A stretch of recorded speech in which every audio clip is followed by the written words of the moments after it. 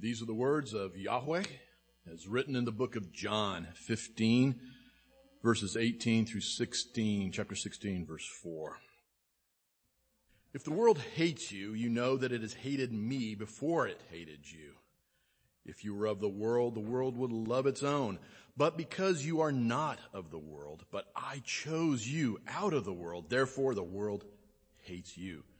Remember the word that I said to you. A slave is not greater than his master. If they persecuted me, they will also persecute you. If they kept my word, they will keep yours also. But all these things they will do to you for my name's sake, because they do not know the one who sent me.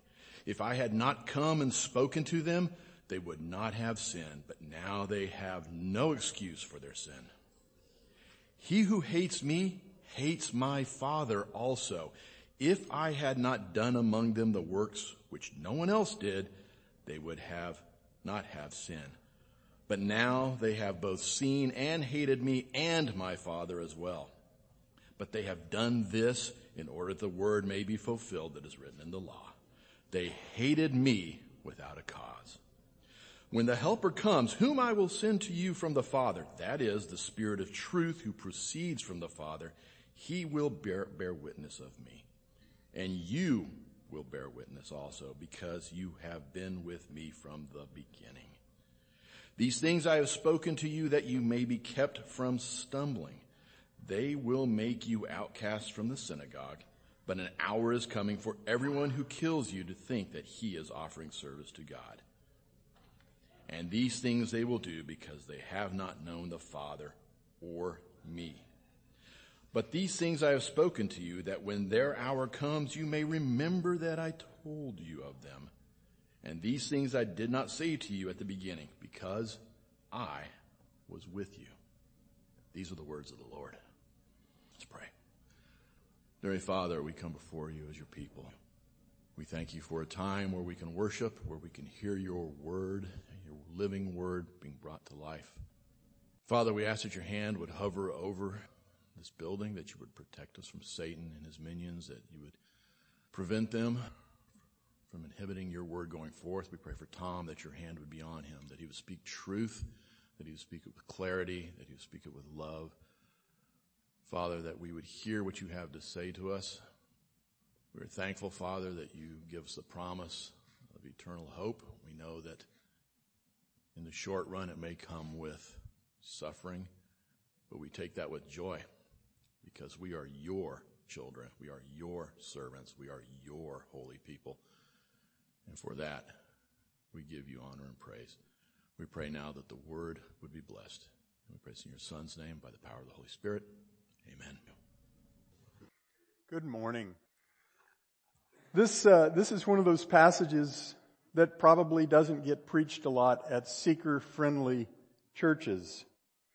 If your goal is to send the congregation home eager to return next Sunday for yet another super pleasant, super uplifting experience of God, you're going to tend to avoid pointing out to them that they're supposed to be hated by the world.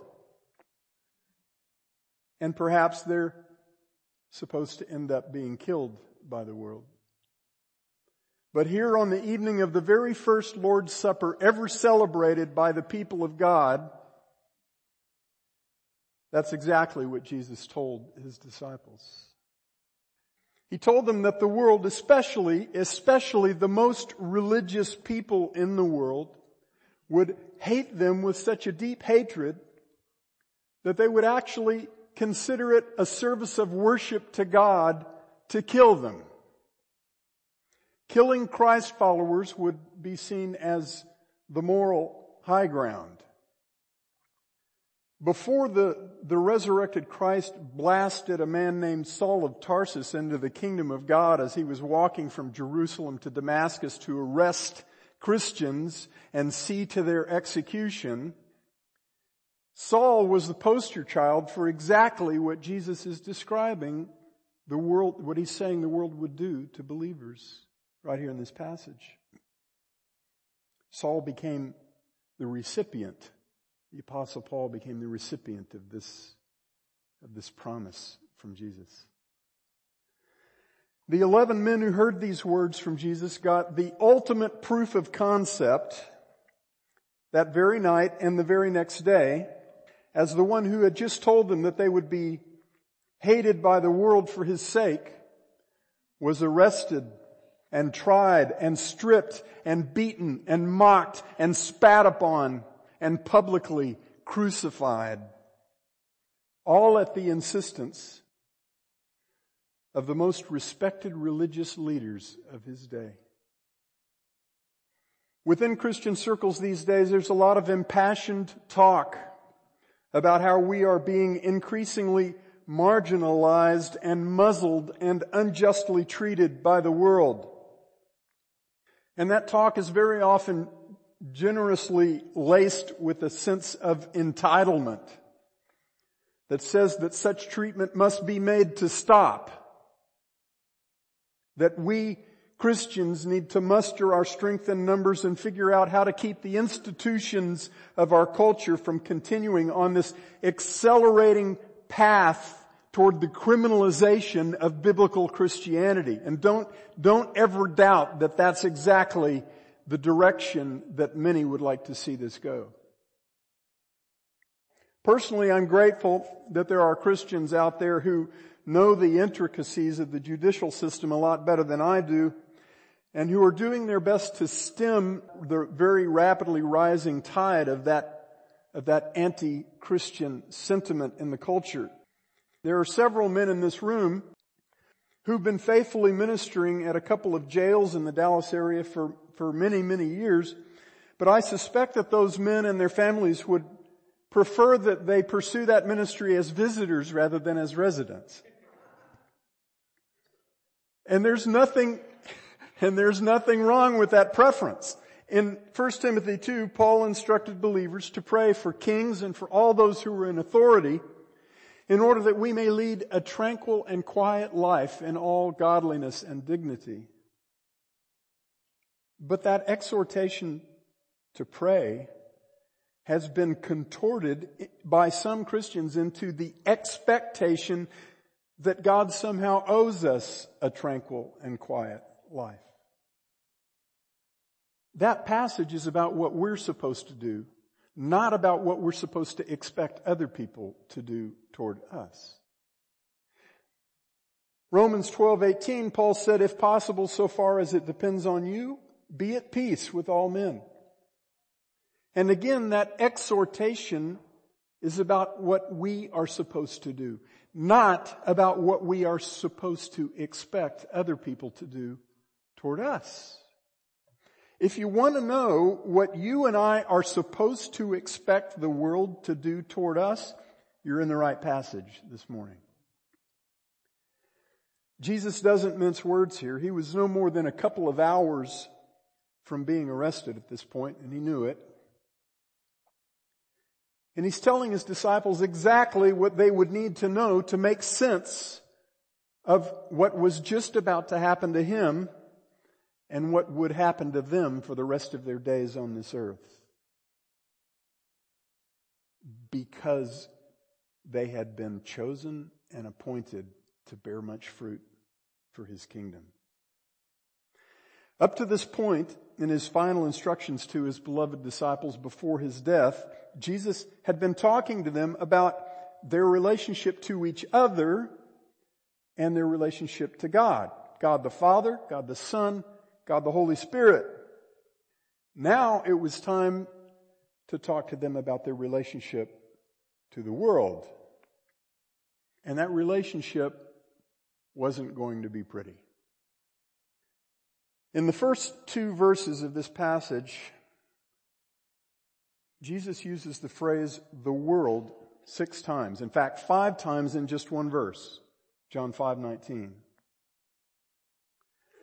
What Jesus said about the world during his earthly ministry clearly made a big impact on the writer of this gospel.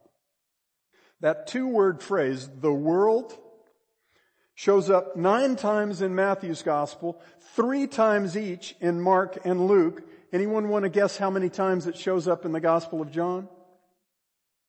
78. 78 times in the Gospel of John.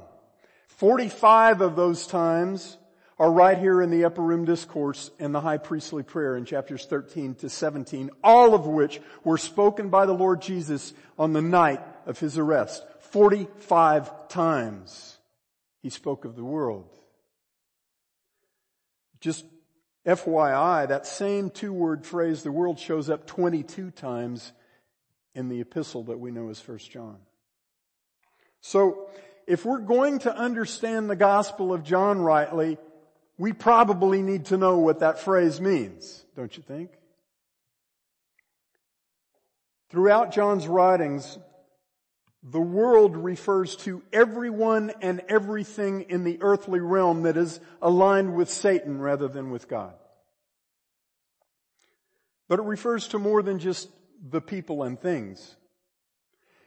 It refers to the rebellious spirit, the mindset, the goals of all who are submitted to Satan's rule. The world is not just God's creation muddling through under the curse. The world is God's cursed creation fighting back against its creator. Now, generally, we think of people who hold to conspiracy theories as paranoid nutcases. But there's one conspiracy that Jesus identifies as very, very real. It makes all other conspiracies look like child's play. It has a leader, and that leader has vast resources at his disposal. And he has countless minions, not cute little funny minions, but deadly serious minions.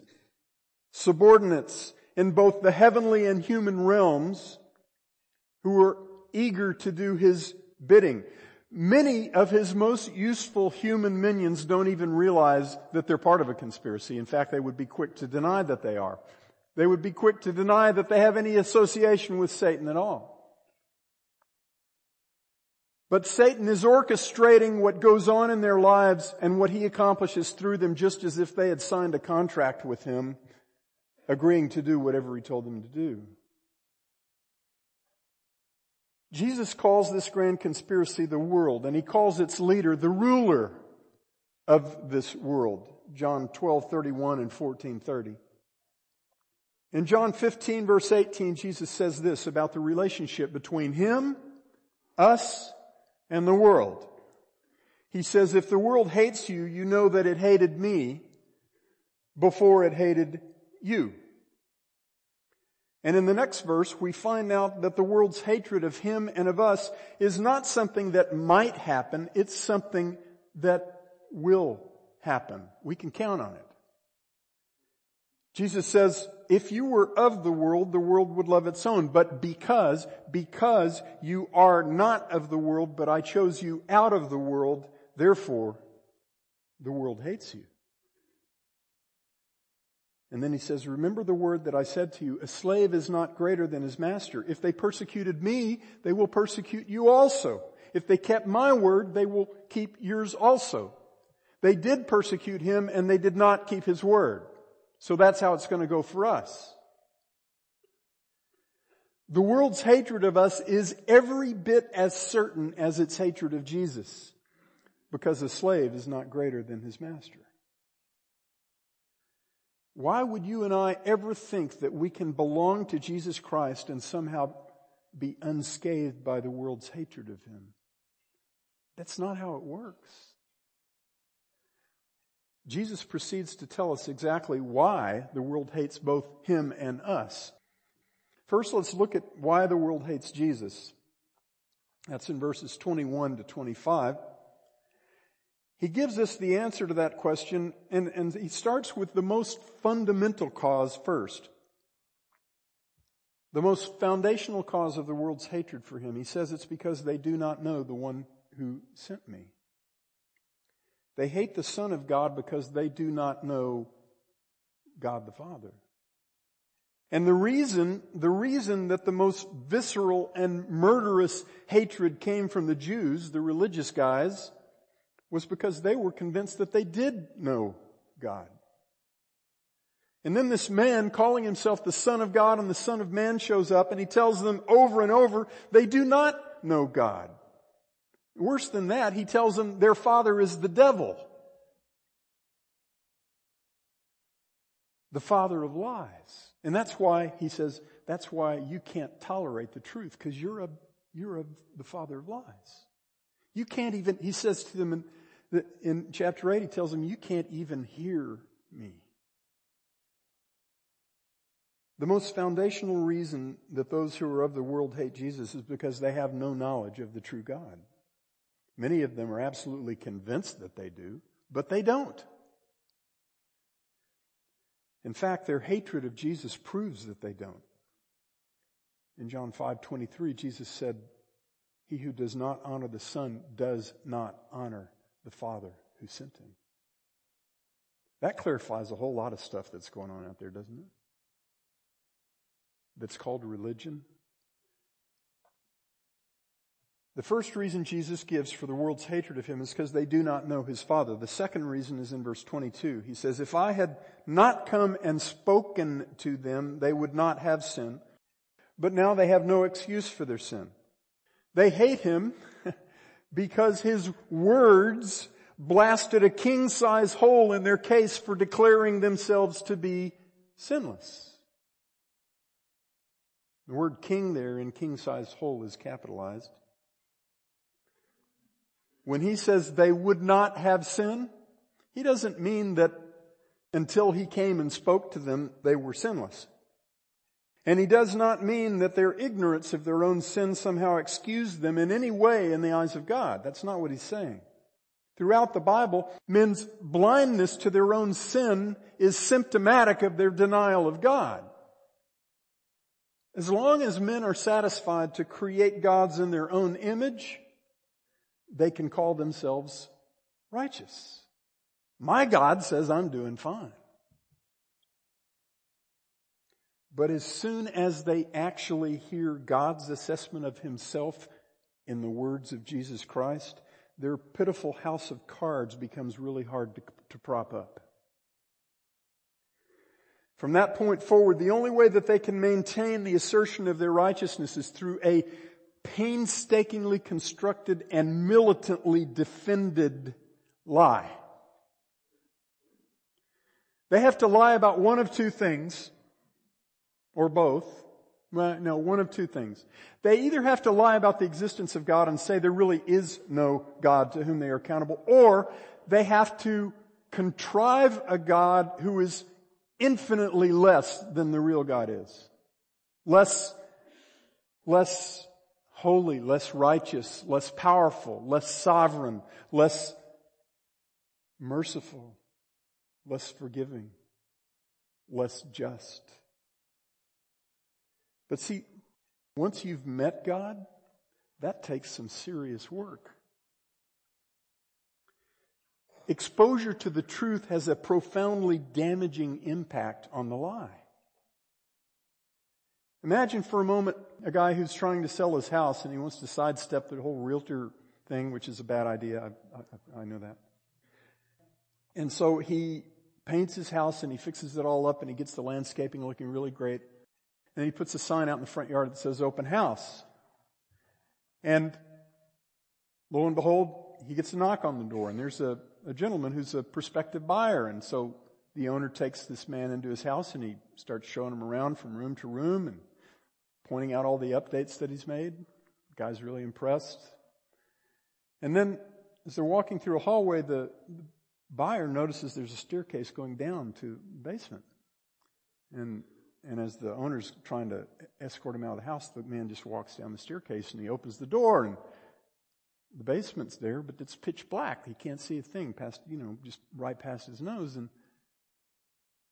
so the owner says, well, we've had a power issue here and I can't put my hands on a flashlight right now, but trust me, basement's great. You can do whatever you want to with it. It'd be a great exercise room, study, make it into an extra bedroom.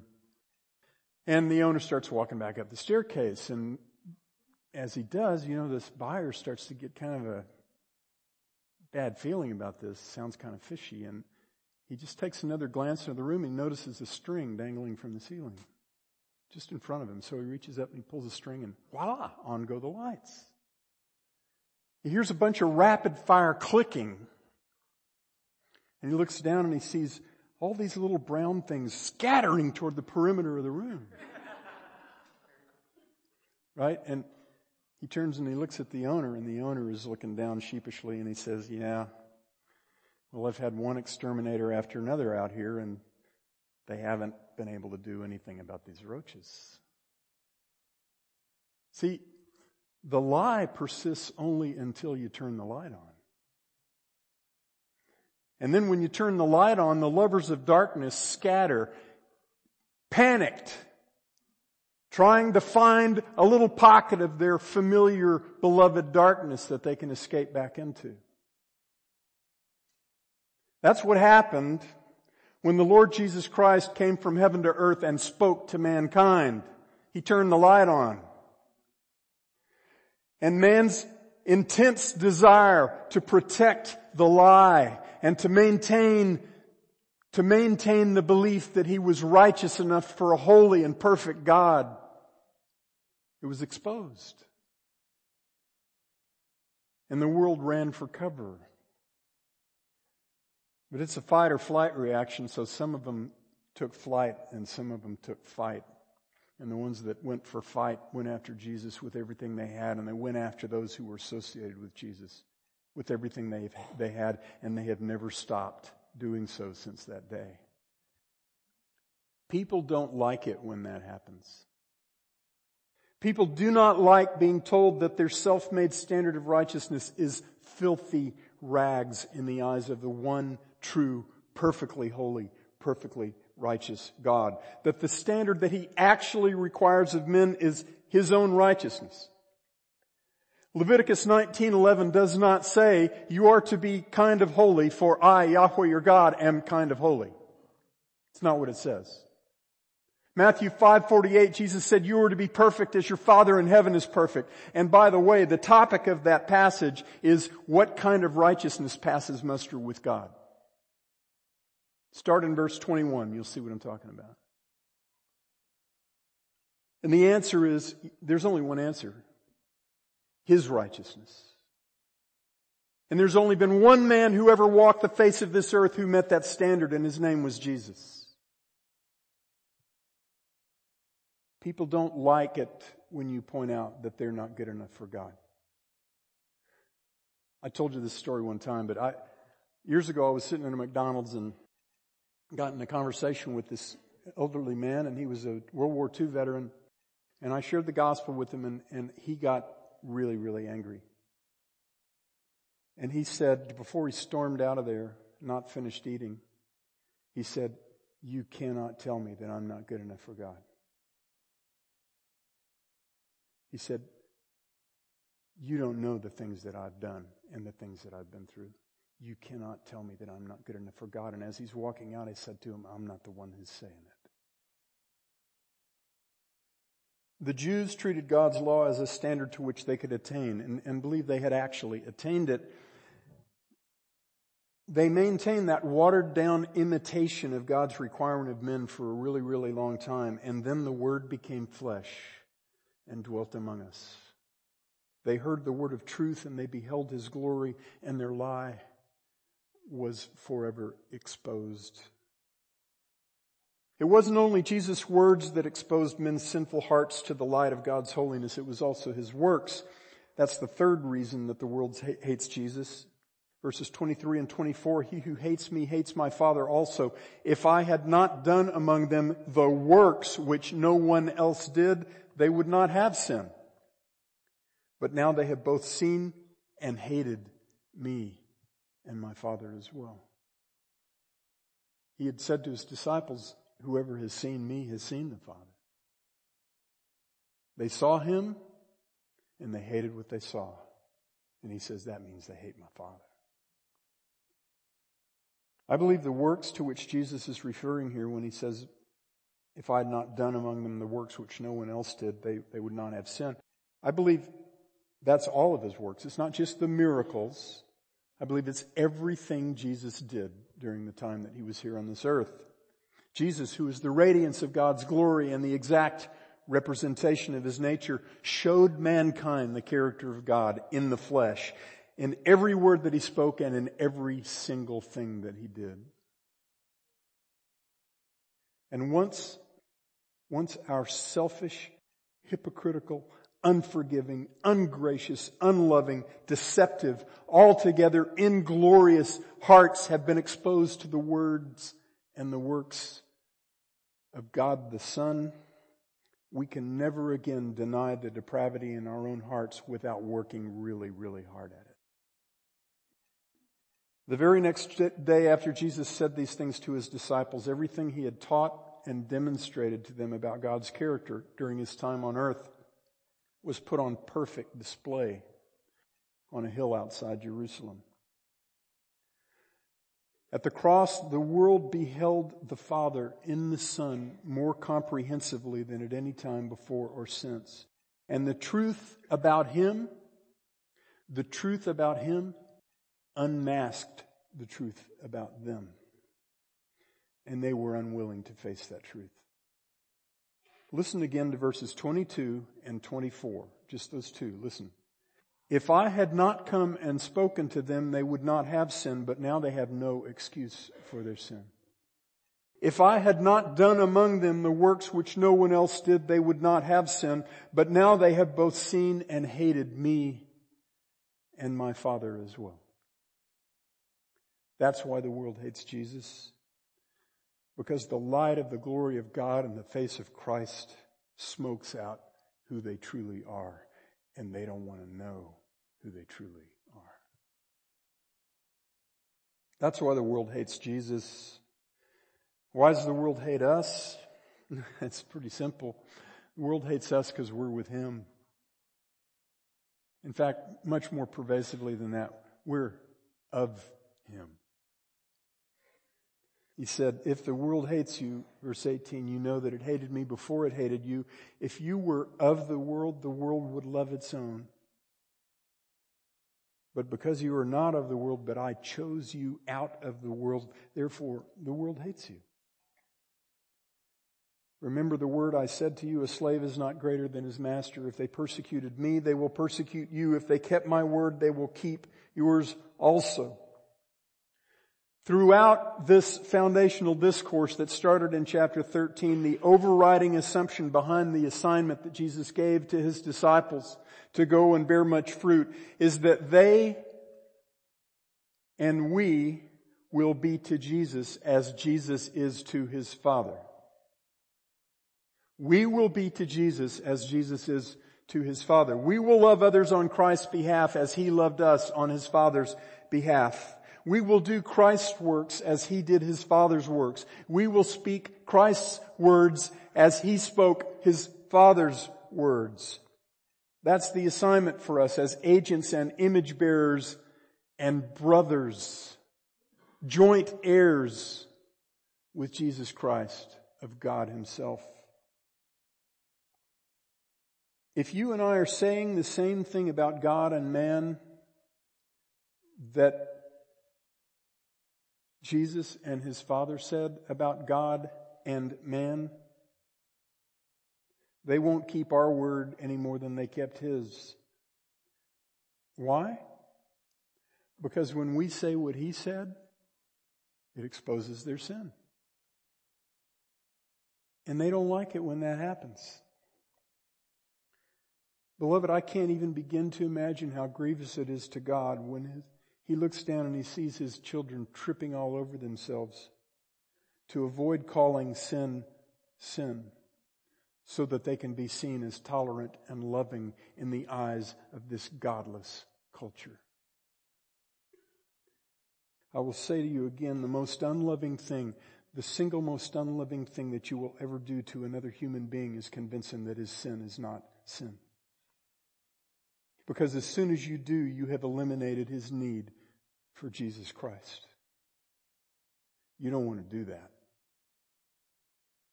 The second most unloving thing you will ever do is contribute in any way to the belief that there's more than one way to God.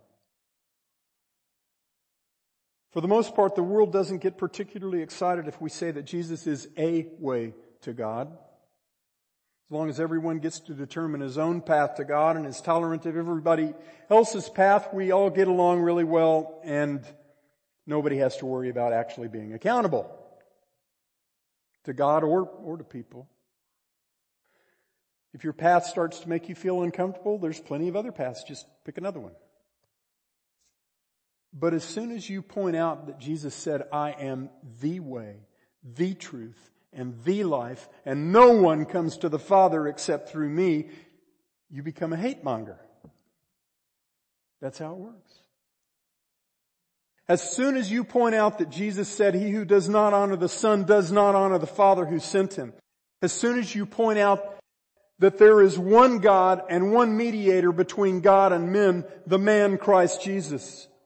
As soon as you point out that there is salvation in no one else, for there is no other name under heaven which has been given among men by which we must be saved. In other words, as soon as you say the same things about Jesus as Jesus said and his Father said, the world's tolerance of you comes to a screeching halt. And you become the enemy of this culture really quick. And the same thing that's true of our words is true of our works. You and I are called to adorn the message that we proclaim on Christ's behalf by living out his life. First, toward one another in the community of his people, and then toward the lost. You guys know Galatians 2:20. Paul said, I have been crucified with Christ, and it is no longer I who live, but Christ lives in me. And the life which I now live in the flesh, I live by faith in the Son of God who loved me and delivered himself up for me. When you and I live by faith in him with our tent firmly staked in his love for us, that's what the last passage was about, the life that others see in us is his life. His life. And when men behold Jesus, even in these ragged earthen vessels, his light reveals the truth about their hearts. And there are two essential responses that men have when that happens. Either they turn to him in faith or they turn away from him in hatred. No human being can actually get a look at God and have a non-committed response. It's either trust or it's hatred. And if it's hatred, and if you're the one through whom that person got that sin-revealing look at the light of Jesus Christ, his unbridled hatred of Jesus will turn into unbridled hatred of you. That's how it works. Years ago, I knew a brand new believer who got a job with a union shop in Houston doing a particular trade, and in no time at all, his co-workers became exceedingly angry with him. In fact, angry to the point of threatening to do him bodily harm. You know why? Because he was working so hard, he was making them look bad. All it took to make them hate him with a violent hatred was for him to do his work with all his heart as unto the Lord. That's all it took. That's how you adorn the message. And you do it fearlessly. And when you add to that the bold proclamation of the message, man, you're toast as far as this world is concerned. As far as those who are aligned with Satan are concerned, whether they know it or not, whether they know that's who they are or not. I should briefly mention at this point that, a couple of things. First, you will meet people of peace along the way who are of the world, but who are not wholeheartedly committed to the world's hatred of God and of his people. You'll want to take your time with those people. And above all, you'll want to pray earnestly for God's work in their hearts. They're out there. In many cases, those are the ones whose names were written in the Lamb's Book of Life from before the foundation of the world. And God intends to put you together with them so he can just bring them right in to his kingdom.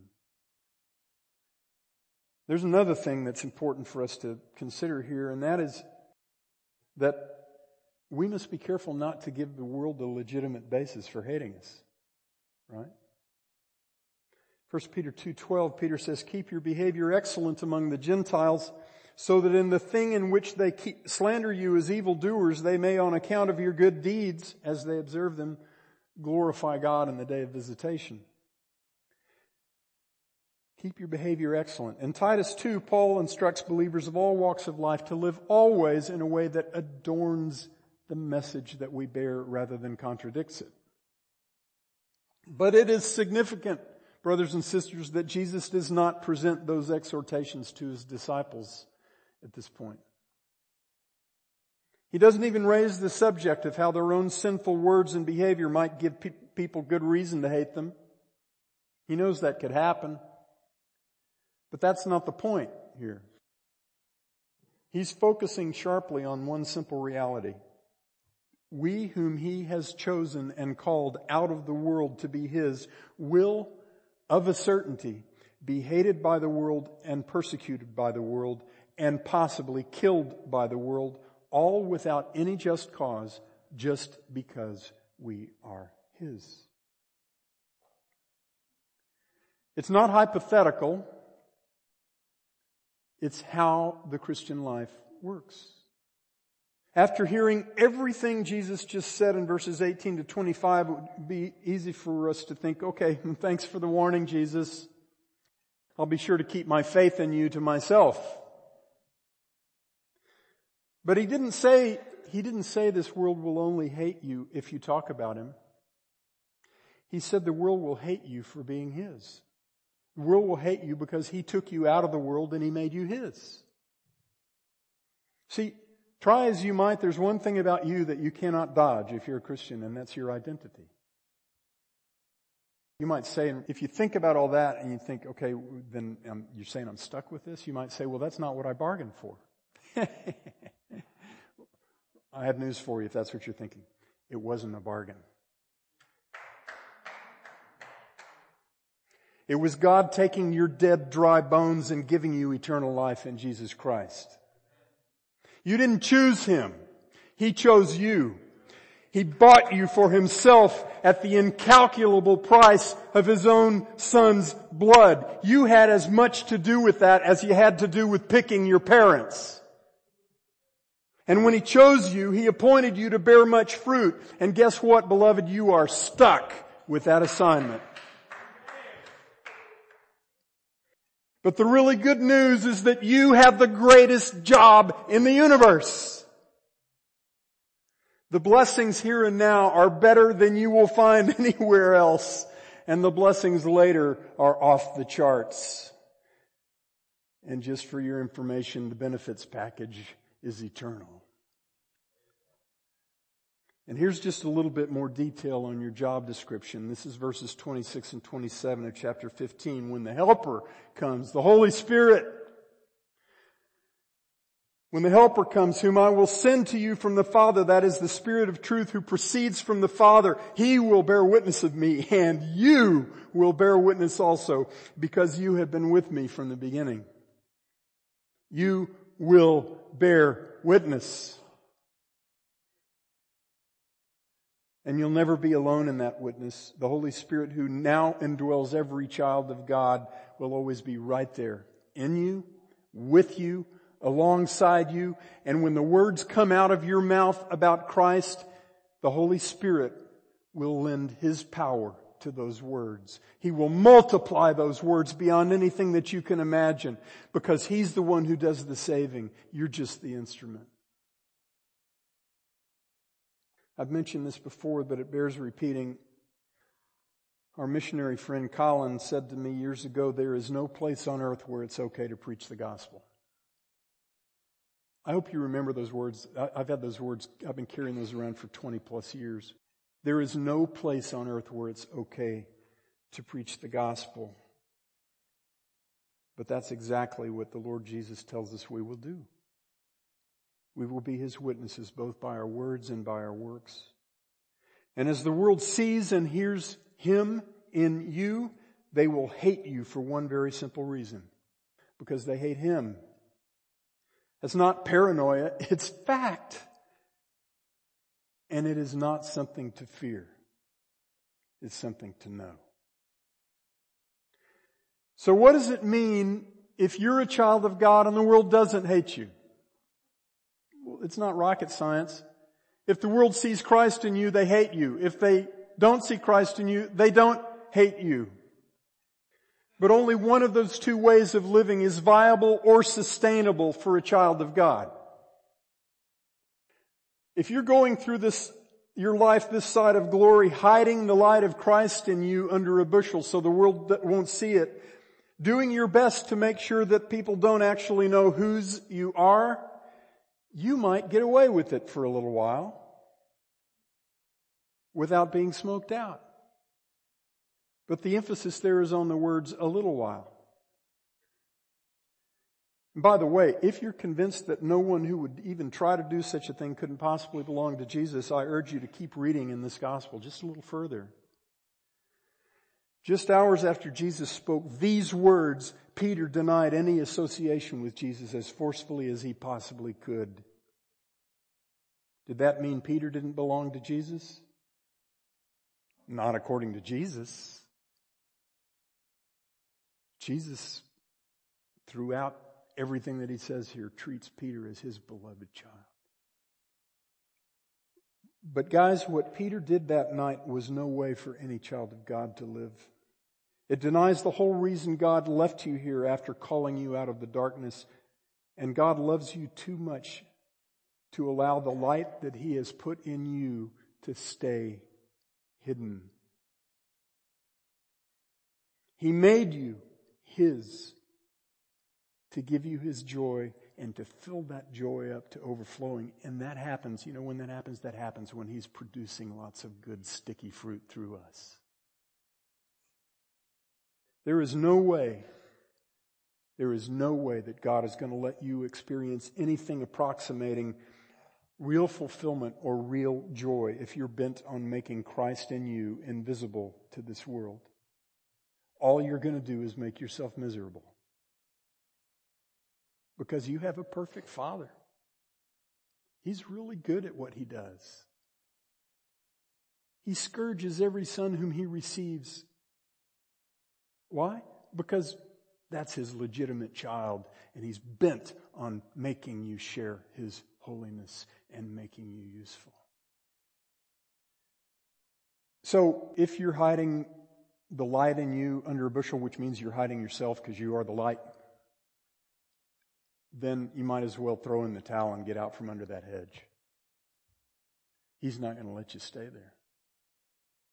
That's not a threat, that's a promise. I listened to several great sermons on this passage this week.